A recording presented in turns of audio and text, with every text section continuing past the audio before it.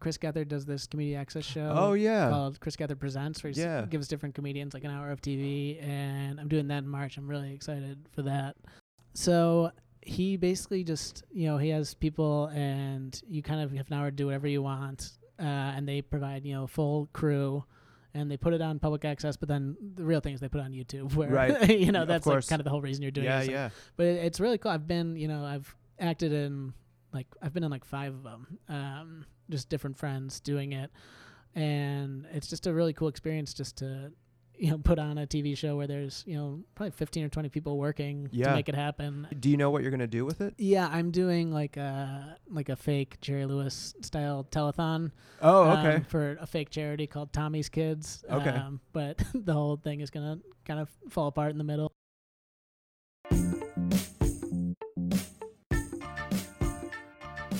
Welcome to the Underground Comedy Podcast with Sean Joyce. For more information about our live shows, check out undergroundcomedydc.com. Hey, what's up? Thanks for checking us out. If you're in the DC area this week, Brian Parisi will be recording his debut album at Big Hunt on Thursday at 8 o'clock and 9:45.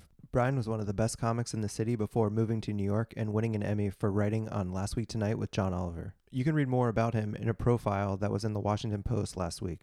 And while you're reading stuff in the Post, you can also check out an article from the week before where I talk about a few of our regular comics and what they have going on in addition to stand-up. Googling Washington Post Brian Parisi and Washington Post Tastemakers will get you to those 2 articles. Also this week, Drew Michael will be headlining Big Hunt on Friday and Saturday.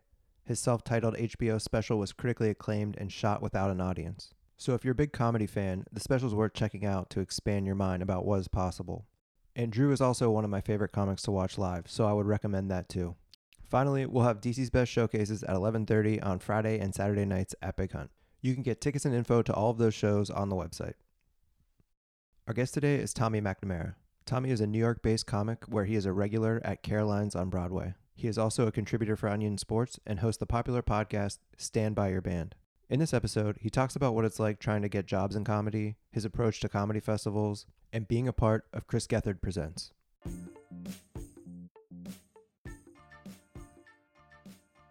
I grew up in the suburbs of Chicago, in the North Shore, and then I started comedy there. I moved back after college and started doing comedy Where'd there. you go to school?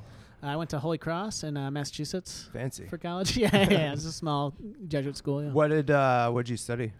I was a history major. I didn't take school too seriously. And what did you think you wanted to do when you were in college? I was pretty sure I was gonna be a lawyer. Okay. I'm from a lawyer family. My parents met in law school. My sister's a lawyer, and I'd taken the LSAT twice. Okay. And then I came home winter break of senior year and kind of realized, I don't want to do this. Yeah. And, what made you realize you didn't want to do it? I think I was just thinking about getting the loans, and it was in the process where I had to start applying for everything and applying to school, and I was just oh my god, I'm about to sign up for something I don't want to do. Oh, you're about to get in real deep on something you're not sure about. Yeah, getting all this debt and go to school for 3 more years when it's just something I thought I was supposed to do. Yeah. And when I told my parents I didn't want to go, they're that's fine. We didn't. I built up in my head. Yeah, right. Yeah. It's easy to see how that happens. And when you made that shift, were you I just need some time to think about what I'm going to do?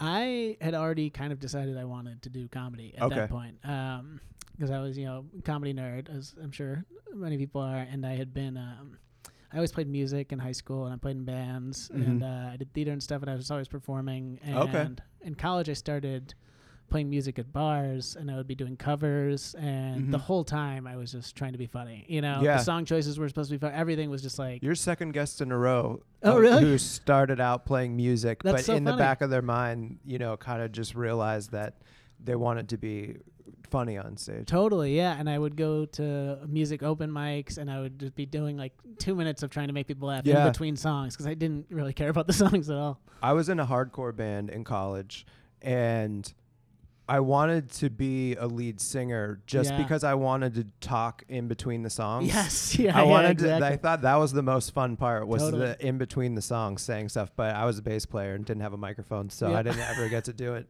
It is and it's so much easier to get laughs as the singer. Oh yeah, as opposed to a comedian. But yeah, for sure. So, how long did you do comedy in Chicago? Like 3.5 years. So Okay. yeah, I went back and then I just started like right when I got home, and my first open mic I'll never forget because there's this open mic in Chicago called Cole's in Logan Square. It's kind of like the big open mic. And my first night there, I was like, I'm going to try and do comedy. And it was Cameron Esposito. It was her going away, like, open mic. So no one was doing jokes. Everyone was doing, like, tearful tributes to her. Oh, that's hilarious. And I went up and did, like, 3 minutes, bombed my ass That's off. so funny. Like, so confused. Yeah. And looking back, it's like, oh, yeah, of course. Like, that's what that was. It's a good thing you survived that. I know. Yeah. Is that going to knock a lot of people out? Right? Your first time have that terrible experience. Yeah, it was bad. But, yeah, just kept going, doing a bunch of mics. And I love the Chicago scene. I don't know if you've been out there a lot, but it's the best. I've been to Chicago, but not for comedy. I've never seen any comedy there, so I don't really know. It's like, I know it's like a huge scene. Yeah, it's great. It's some million shows and really good crowds, and Laugh Factory opened up a club there like during my time there, which was really nice because it was the first like showcase style club in Chicago. Yeah, because there was Zany's host feature headliner, and it was pretty hard to get in there. I never like really did. Like I've done shows there, but I never like there are people that just set out like I'm gonna be a Zany's comic, and they have Zany's owns 3 clubs, so you can kind of just do that. Yeah. I'm trying to gradually turn this into like a showcase style club. I mean, it's great for the comics, and I think it's great for the crowds too. I think it's kind of a win-win. Yeah, it's fun. I think it's a nice change in format, because like in DC, like every show that you pay money for the most part, is host feature headliner, and you're used to just whoever the headliner is, that's like most of the show, and it's nice for it to just be about comics and about 5 or 6 15-minute sets, and if the crowd doesn't love this one, the next one's gonna be a completely different style, right? So I always liked that, and I got into there's a thing in Chicago called Lincoln Lodge, which is a show that's been running for like 15 years. And they have like all these crazy alumni, like Kumail was part of it, Kyle Kinane, like TJ Miller. What kind of a show is it? So it's just like a pretty standard showcase that they've just been doing every Friday. It was in the same venue for years, and now they're on their like 4th venue now, but I think it's gonna stick. But it was just kind of a standard. If you become like a cast member there. So the way it works is basically it's like a rotation of 8 people, and one week you're hosting, the other week you're just doing a set, another week you just have to be there helping out and not perform, which was annoying, but it was worth it because the shows were always really good. Oh, that's interesting. I didn't realize. I've heard people talk about Lincoln Lodge, but I didn't know that that's how it worked. Yeah, they have this cast system, and then they moved. It was just every Friday. Now they do Friday and Saturday, and they kind of try and bring in headliners and stuff. It's really cool. They actually bought their own venue. So it's the new place that just opened. So they bought a venue that are only open Friday, Saturday? No, now they're gonna have shows there every night. They're just not gonna. The Friday, Saturday shows are gonna be like the Lincoln Lodge shows. I see. I see. Yes. Outside produce showcases, and they're gonna do classes there, and they have a podcast studio. Is it big space? I actually don't know. I know that there's 2 rooms, so I'll be interested to see what they do with it. I'm going back in June. Wow, that's cool. How do you get to become a cast member? You apply. You have to like send a tape, do an interview. So I applied like every year I was in Chicago, and the guy who runs it is my buddy Ricky, and he always makes fun of my first application because I've been doing comedy, for 6 months. I had a tape from an open mic that was like really bad, and of course, and really poorly filmed. Sure. And like my you do like a cover letter email, and it was like so embarrassing. That's so funny. Yeah, it's hilarious to think about what your cover letter and resume for 6 months of comedy is. Yeah, it's just so embarrassing. Your credits are just like lottery open mics. Yeah, I did really well at the open mic one time. Yeah. A guy said he liked it afterwards in the line of the bathroom. Yeah, so several. I've had a couple of those actually. So it's going pretty good. Yeah, but yeah, so that was like my last year there. I was a part of that, and that was like my favorite thing. So now every time I go back, I just do shows there pretty much, and whatever other showcases I can do. And how long have you been in New York? Now I've been in New York 4 years. 4 years? Okay. So you're about like 7 and a half, 8 years in? Yeah. It'll be 8 in May. Cool. And how was that transition to New York? The whole time I was telling myself that it wasn't that hard, but it was very hard. I was like trying to be very upbeat about it. But that's good though. That's probably better to have that attitude. Yeah, I kind of tricked myself into than dwelling on how miserable it is. Totally. Because then it just makes it harder. Yeah, because I went from, like when I left Chicago, I was doing so many shows and just like booked all the time, and it was like going really well. And then just to move and just be like, all right, well, now I have to go to a million open mics and meet everyone. And were you able to were you headlining any small rooms at that point, or were you just still just doing showcases and stuff? Yeah, I headlining a little bit, just kind of random places in and near Chicago. Right. Like we go to like Kenosha, Wisconsin, something like that, but nothing like big. No, sure. Because that 3.5 is still not very far in. No, yeah. So just there's a lot of random like Indiana shows that you can headline or do, so that kind of stuff. And it seemed like I don't think about it anymore, but there was a time when it just seemed like there was like a kind of pipeline from Chicago to New York where just all of these comics were coming out of Chicago, and then they would go to New York, and they were all friends in New York, and then they were all succeeding, it seemed like. So a lot of people very much resented that. Yeah, absolutely. Yeah, so I felt like I came in at the point when everyone was kind of sick of it. When they turned on it. Yeah. Which like I get along with people, so it wasn't like people were like mean to me or anything, but I could definitely tell people like, oh, Chicago comic. Oh, fucking Chicago comic. Because it was so many people, and a lot of them I'm really good friends with. It was like Lisa Traeger, Megan Gailey, and Kenny and Clark and Will were running the Knit, and I think people, it would have been Hannibal's show, so we passed it off to them, and I think people thought like, oh, that should be a New York thing, not these guys just moved here from Chicago. Right. People were just kind of annoying. Yeah. So there was this anti-Chicago bias that was definitely real. Do you think that's gone away? Definitely. Yeah, it doesn't seem like it's not something I really think about or hear about anymore. Yeah, I think that time is over because a lot of those people don't even live in New York anymore. Yeah, they're in LA. Yeah, everyone's in LA now. Yeah, do you think about going to LA? I wouldn't unless I got a job there. Right. I genuinely really like living in New York, and I think it's way more similar to living in Chicago. Yeah. Like I've spent a lot of time in LA. I'll go for like a week or two, twice a year pretty much, and I feel like I know what it is and don't love it.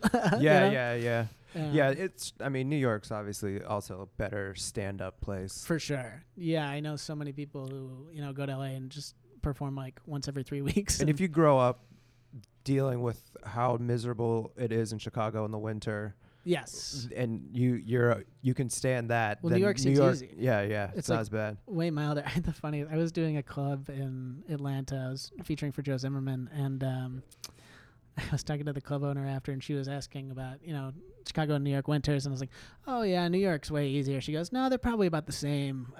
They're both by the water. I was like, oh no, they're actually really different. She goes, I think they're probably about the same. I've lived in both places. And my sister moved to Chicago after college, and I think it got so cold there for her. I mean, we're from Pittsburgh, so we're used to somewhat of cold weather, but I think just the wind and the outdoor train. It's a different level. Yeah, she decided to move. Well, they'll literally have cold days where, like a snow day, where no one will go to work because it's that cold. Yeah. Which is can't even picture happening in New York. Right, exactly. Yeah, it's not the same level. No, totally. So when you got to New York, how long did it take you to I guess those guys help you out, like getting on shows and stuff? Yeah, like Lisa would put me on stuff. Like she had a weekly show at that time at Cake Shop that I would get to host and do, which was nice. But it was still it definitely took a while to get booked on anything. Yeah. Like anything. I was doing so many mics. And I remember the first time I got booked on a show by someone who wasn't from Chicago. It felt like a landmark. I was like, oh, wow, someone I didn't know before booked me on a show. This is crazy. How long did it take before you started to get into clubs a little bit? I started doing Caroline's maybe 2 years in, I would say. Me and Tom Takar hosted a monthly there for a while, and I started getting spots there. Got to host there a little bit. So that was the first club that let me do anything, which is great. And Tom's your good buddy. Yes, yeah, we do a podcast together. He's in LA right now for 4 months. Yeah, he was just here a couple of weeks ago. Oh, he was at the Kennedy Center, right? Yeah, He was at the Kennedy Center, and he did a couple showcase spots here. Oh, Oh, nice. So I was deathly ill at the time. I couldn't talk to him. I got to talk to him a little bit, but I didn't get to hang out too much. But yeah, I love Tom, man. He's a great guy. He's the best. It was very funny because we lived together for first 4 years in New York. That makes it easier to be around somebody like that. It was great doing a podcast together because it was like we just did it in our apartment. How long have you been doing it? That's been like 3 years maybe now. And your podcast is Stand By Your Band, yeah. And basically, do you guys pick the band? No, we have a comedian guest comes on and they pick a band that they like, that they're a little embarrassed about or that gets made fun of, and they just come on and talk about it. I am too self-conscious to participate in that at all. Yeah. I actually I went on Brennan Weatherby's podcast a long time ago, maybe like this is probably 6 years ago, and he was like, is there anything you don't want to talk about? And I was like, yeah, I don't want to talk about music. That's so funny. I was like, I'll talk about anything else, but I have no interest in arguing over whether music is good or bad. Mm-hmm. It's so annoying. Which is what me. Brandon loves to do. Yeah, and he did it anyway. I mean, that's like, Weatherby, that's just what he does. He's just going to do whatever you don't want him to. For 3 hours. Yeah, it is what he's interested in, so that's fine. Yeah. I just am like, look, man, this is what I think is good. I don't care if you like it. I don't care what you like. I'm not going to change my mind about what I like. I'm not going to force myself to like learn a different type of music so that I can get into it and talk about it. Like, it's just the last thing. But anyway, a lot of people do. I mean, it is fun though. It is for sure. It's really fun. And we don't, you guys are not the same type of, you're more jokey. Yes, he's kind of serious for about sure. it. It's funny, and one thing people have told me is that they can tell that I don't like the music as much as Tom does too. Oh, really? He's like, yeah, whenever you guys talk about an embarrassing band, it seems like Tom actually likes it. And but it is the thing where I definitely don't want to be like attacking anyone because I hate that feeling. Yeah, of course. So I'm just trying to be funny the whole time. And, have you guys? Has it built up an audience? Like, do you guys have live shows? Yeah, we we get like 5,000 listeners per episode on average. Wow, that's really good. Which feels great. Do you have sponsors? We don't. We've had like... You could, I think. Yeah, we've had like a couple episode runs with different like sponsors, but nothing that's like fully stuck.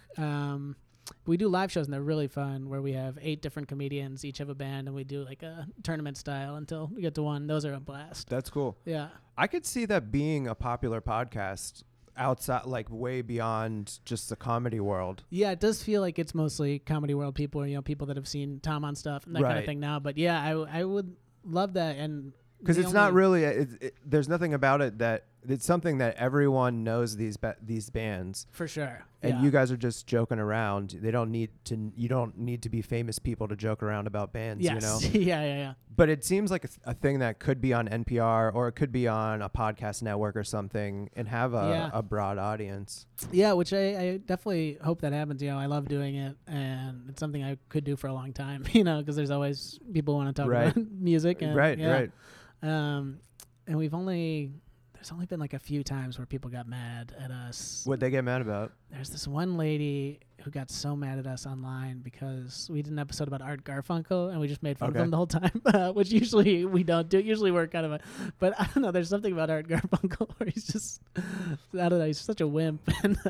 That's so funny to care that much to contact someone. She was tweeting at like my handle, Tom's handle, Claire O'Kane was the guest, her handle, and the podcast handle. So she like did all this, you know what I mean? And they're just going off about how we're all snarky assholes and like, what have you ever done? And it's like, it doesn't matter. Like, Claire O'Kane's really funny too. I love Claire. Yeah, she's a good friend. Yeah, she's great.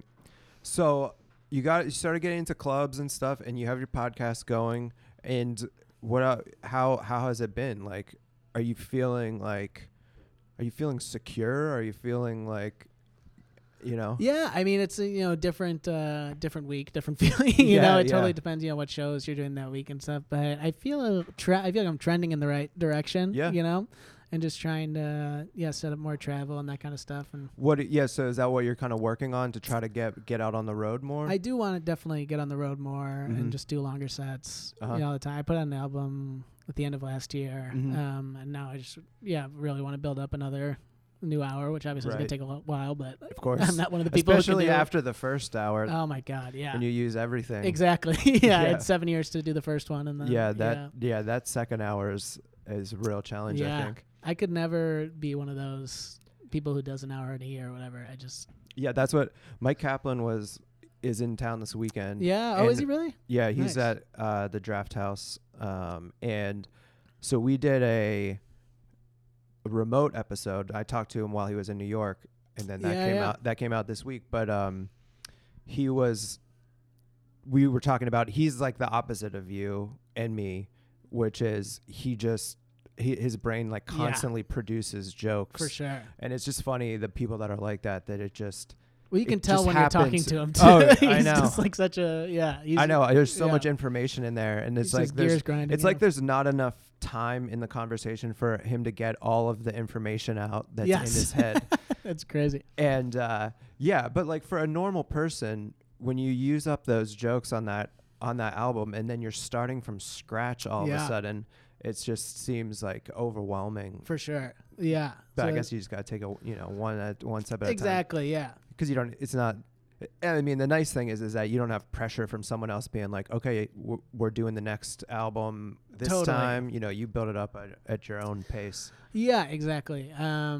And I did it with A Special Thing, and they were very cool. And I feel like I could do another one with them. Like it went well, I'm putting out a vinyl of the first one, which I'm really excited about.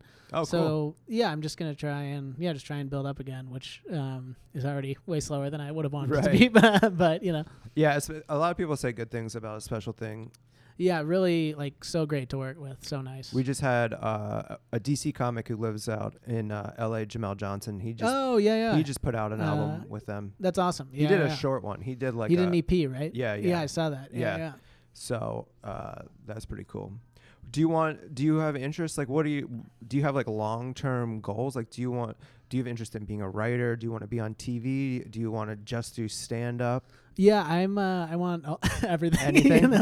I'm always like doing packets and that kind of stuff. Right. And I'm like doing a self-tape audition this week for a TV show, and like just always trying to do that kind of stuff. Yeah. And is that just like straight acting?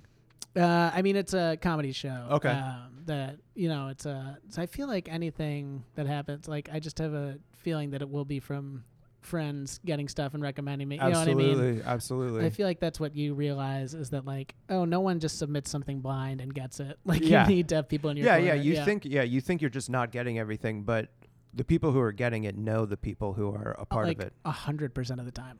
And it's not just true in comedy; it's true in all jobs. For sure. And it is a thing that it's not out in the open. No one knows it. Nobody knows who knows each other and why people are getting things. But jobs I've gotten professionally are because I knew people who were working at those places, and I mean I had the qualifications to get them, but it's like being a random person that shows up somewhere and is like, hire me to do this. For sure. It's so hard. Yeah, and it's like it totally makes sense where you're obviously going to trust someone and it's going to be someone you want to work with, that they're not an asshole. Yeah, people can vouch for you. Exactly. That you're not going to be a problem, or like you're not going to regret bringing this person around. Totally. Yeah.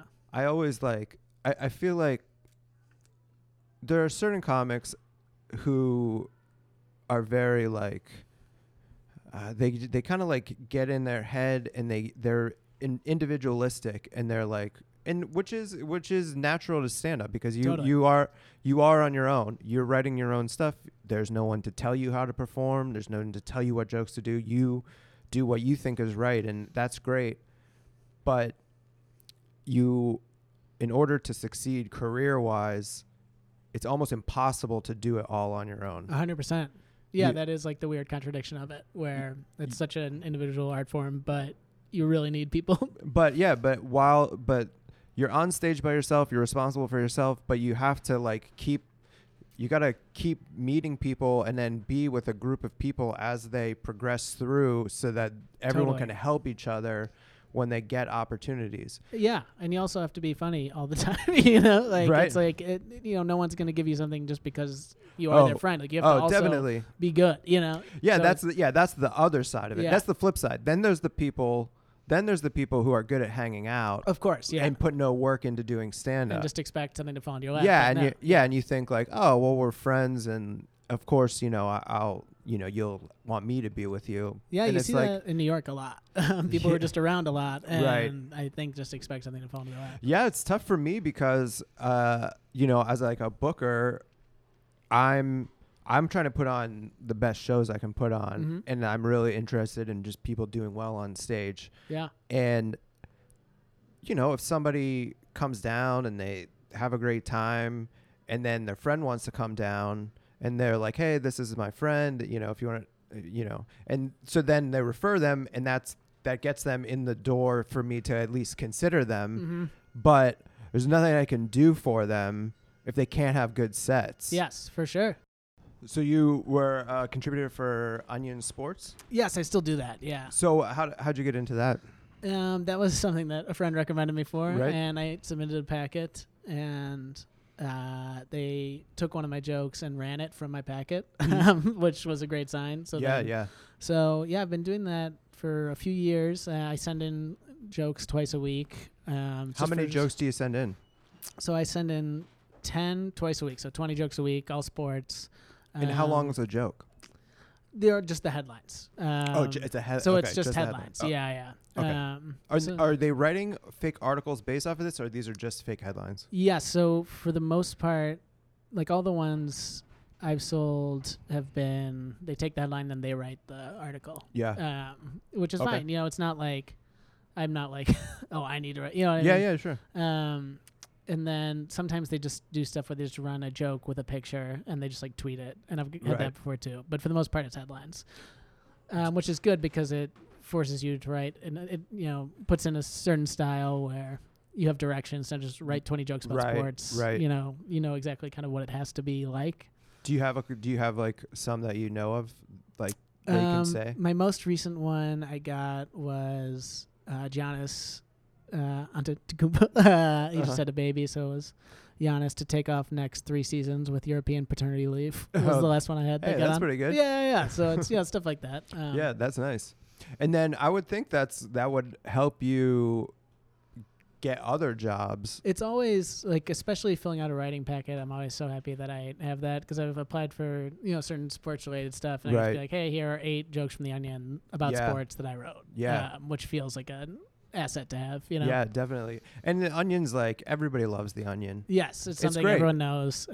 Yeah. Everybody, it just has a great association. I think everybody thinks it's funny. Everyone can imagine funny things they've seen on the Onion. And it's crazy how often, like, if any major news story, half of the replies are, "Is this the Onion?" It's just like that much in the universe. Yeah, that's right. Yeah.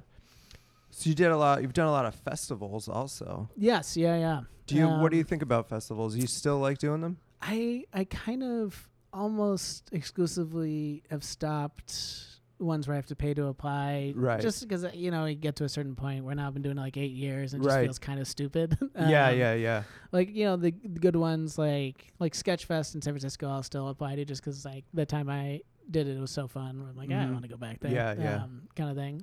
But yeah, it's weird because it is like, I just saw a post kind of today that was kind of like, don't ever apply to a comedy festival. You're wasting your money. Oh, yeah. Comics have kind of turned on that model of the paying to submit model. It's a good argument to have. Oh, for sure. There's a lot of bad festivals that aren't worth your money at all. Most of them. Almost all of them. Yeah. There's probably like all 3, but 10. Yeah. Yeah, exactly. But if you do one of those 10, you could do a couple of really good shows. You get to meet a people. lot of good comics. Have a lot of people see your set in a city they might not have.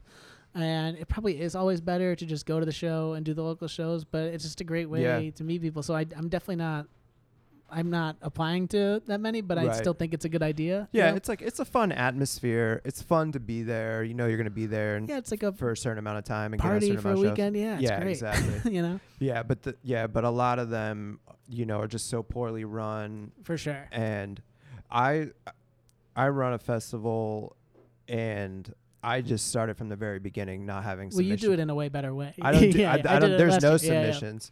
Oh, that's right. Yeah, it was awesome. It was so fun. Yeah, there's no submissions at all because I don't feel like watching a million random. I don't have time to watch 10,000 tapes. Yeah, and you're probably getting like the worst comedians. The people 6 months in who are. yeah. There's no. Then it would be open to anyone to send a tape, Totally. and it's like, I will only at this point I would only watch someone's tape if they're referred to me by a comic that I know. Yeah, that makes sense. Because there's just no point to it. And then of course the taking money. I hate taking money from comics. I don't take money. I don't think I've ever taken money from a comic for any reason. Yeah. Like it's gross to me. It is gross, and especially there's one pet peeve I've always had about. I hate festivals that don't send you a rejection email, that just post the list of who got in. I don't know, for some reason I'm like, if I paid to submit to your festival, it's the least you can fucking do. That I'm not scanning through a list of names. That's a fair point. The indignity of scanning through a list of names. And the only 2 festivals I ever did, I started doing festivals, and then by the next year I was producing so many shows that it was like I'm like, well, I just don't have time to do it this year. And then the next year it was like I'm done going to those things. Like, well, also you're gonna meet so many people just because anytime someone comes through DC, they're gonna come out. So well, the 2 festivals that I got on, I knew the people that ran them because I met them from them coming through DC. Yeah. So they came through here, and I met them here, and then I knew they had a festival. They told me to come down do the festival, and so I never even had the experience of paying for and applying to something that I didn't know. And then of course they put me on great shows because they knew me personally. So then I got to have those were really good experiences. For sure. Well, one of them was a really good experience. The other one was just a small festival that just didn't have a lot of like real experienced comics on it. So, it was, and also like, these shows are like packed out here during the week. Yeah. And that's what I'm used to. I'm used to a Wednesday night. There's 80 people watching you. So then it's like I fly to another state and I'm performing in front of 15 people. Yeah. And it's like, what the fuck am I doing here? These comics are worse than the comics in DC. And there's like less than a quarter of the people that would be watching me if I was just at my own show. Literally a waste of time. Yeah. But the other one I did was cool, and I got to like perform in a theater, perform with Nick Swardson and stuff. And and like that kind of stuff, you're like, okay, now that's worth it. For sure. Like Limestone Fest in Bloomington, Indiana, I would recommend anyone apply to. I think that one rules. Everybody loves that festival. It's so fun. It's like just a great weekend. All the shows are packed. They're all good. Right. They let Tom and I do our podcast in a theater, which was fucking crazy. Which would not have happened without. Wow, that's a lot of people. Yeah, and it was like the theater where they have the headliners there, so it was like really cool. And I was Were you able to get a headliner to be on the podcast? No, we didn't even have anyone like that nickname. We filled it up, and it was like this could only happen at a festival. Like, there's no way that a regular weekend, if we just were like, hey, we're doing a theater, everyone like, what the fuck are you talking about? Definitely. Like we did a little tour of different Midwest cities, and we got people to come out, but I can't picture a fucking. Have you guys? How long ago was that? We built a little Midwest tour around Thanksgiving. We did like Cincinnati, Chicago, Indiana. We were just kind of going around.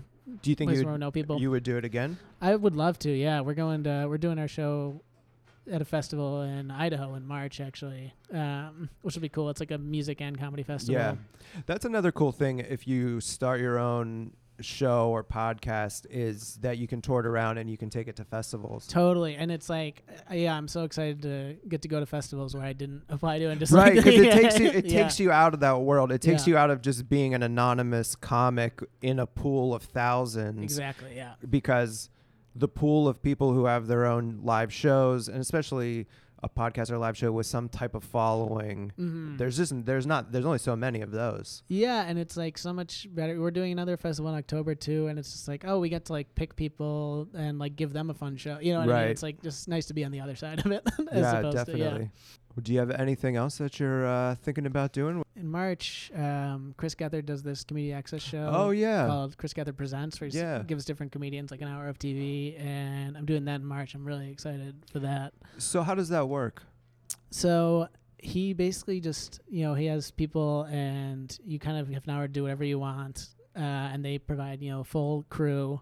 And they put it on public access, but then the real thing is they put it on YouTube, where that's like kind of the whole reason you're doing it. Yeah. But it's really cool. I've been, I've acted in I've been in 5 of them, just different friends doing it, and it's just a really cool experience just to put on a TV show where there's probably 15 or 20 people working to make it happen. So do you know what you're gonna do with it? Yeah, I'm doing like a fake Jerry Lewis style telethon. Oh, okay. For a fake charity called Tommy's Kids. Okay. But the whole thing is gonna kind of fall apart in the middle, and nice. But yeah, they've all been so fun, and it's like a thing where people in Brooklyn have come up to me at shows, be like, "Oh, I saw you in this one," and wow. So it does have a little following. It's cool to. So it's basically. It's like an experimental hour where so they're all totally different. Where a comic, just whatever idea they have. Yeah, the last one I did, I was in one this week where it was just a fake soap opera. Mary Houlihan has written 2 full hour-long episodes of the soap opera. That doesn't exist, and it just, Martin Urbano has done like a stand-up masterclass, which is him teaching a bunch of young comics to make pedophile jokes, basically. And Anthony DeVito's done one. Like it's just kind of Chris like picking people he likes and being like, hey, what would you do if you had an hour of TV? Kind of thing. It's really the stuff that Chris Gethard does is really cool. It's so cool because it's very selfless. He's just like, hey, I have a following. These people, if I put my name on this and I introduce it, that's all. He comes up with the top and introduces it. He's like, then you'll get more people to watch it than if you had just done it yourself, probably. And you probably wouldn't even do it. 100%. You wouldn't do it. Like no. he's not only like giving you the platform, but he's like spurring you to do it in the first place. Totally. Which is, that's an awesome thing to cause creativity to happen. 100%. Yeah. And for people who give you a date that you need to have an hour of TV by. And like that doesn't even happen for people that are doing that are blowing up. Yeah.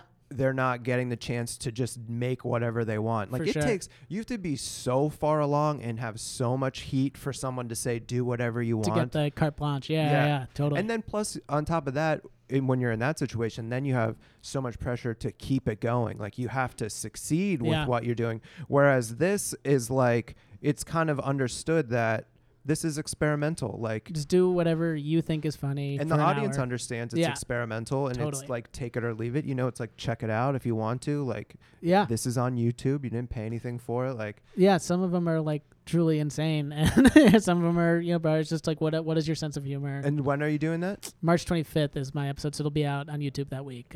Really? They that put fast? it out 2 days later. Yeah. Okay. Awesome. So I'm really excited about that. So people can check that out. Yeah, I'll be tweeting a lot about it. It's called Chris Gethard. Chris Gethard Presents is the name of the show. Okay, yeah. Awesome, man. Well, man, I think things are going good for you.